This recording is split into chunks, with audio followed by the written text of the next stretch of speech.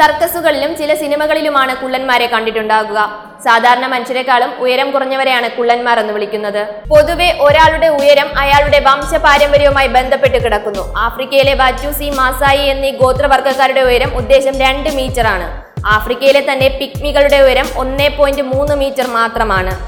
Endocrine ഗ്രന്ഥികളിൽ ഉണ്ടാകുന്ന ചില തകരാറുകളാണ് കുള്ളന്മാരുണ്ടാകാൻ കാരണം. എൻഡോക്രൈൻ, പിറ്റ്യൂട്ടറി, അഡ്രിനാൽ, തൈറോയിഡ് എന്നീ ഗ്രന്ഥികൾ മനുഷ്യന്റെ ഉയരത്തെ സ്വാധീനിക്കുന്നു.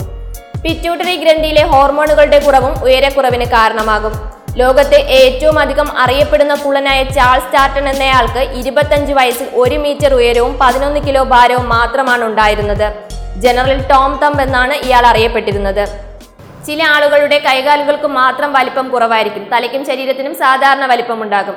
കൈകാലുകളിലെ അസ്ഥിക്കുണ്ടാകുന്ന ഒരുതരം അസുഖമാണ് ഈ അവസ്ഥയ്ക്ക് കാരണം. അന്വേഷണം ന്യൂസിന് വേണ്ടി ജീന എസ് ജയൻ.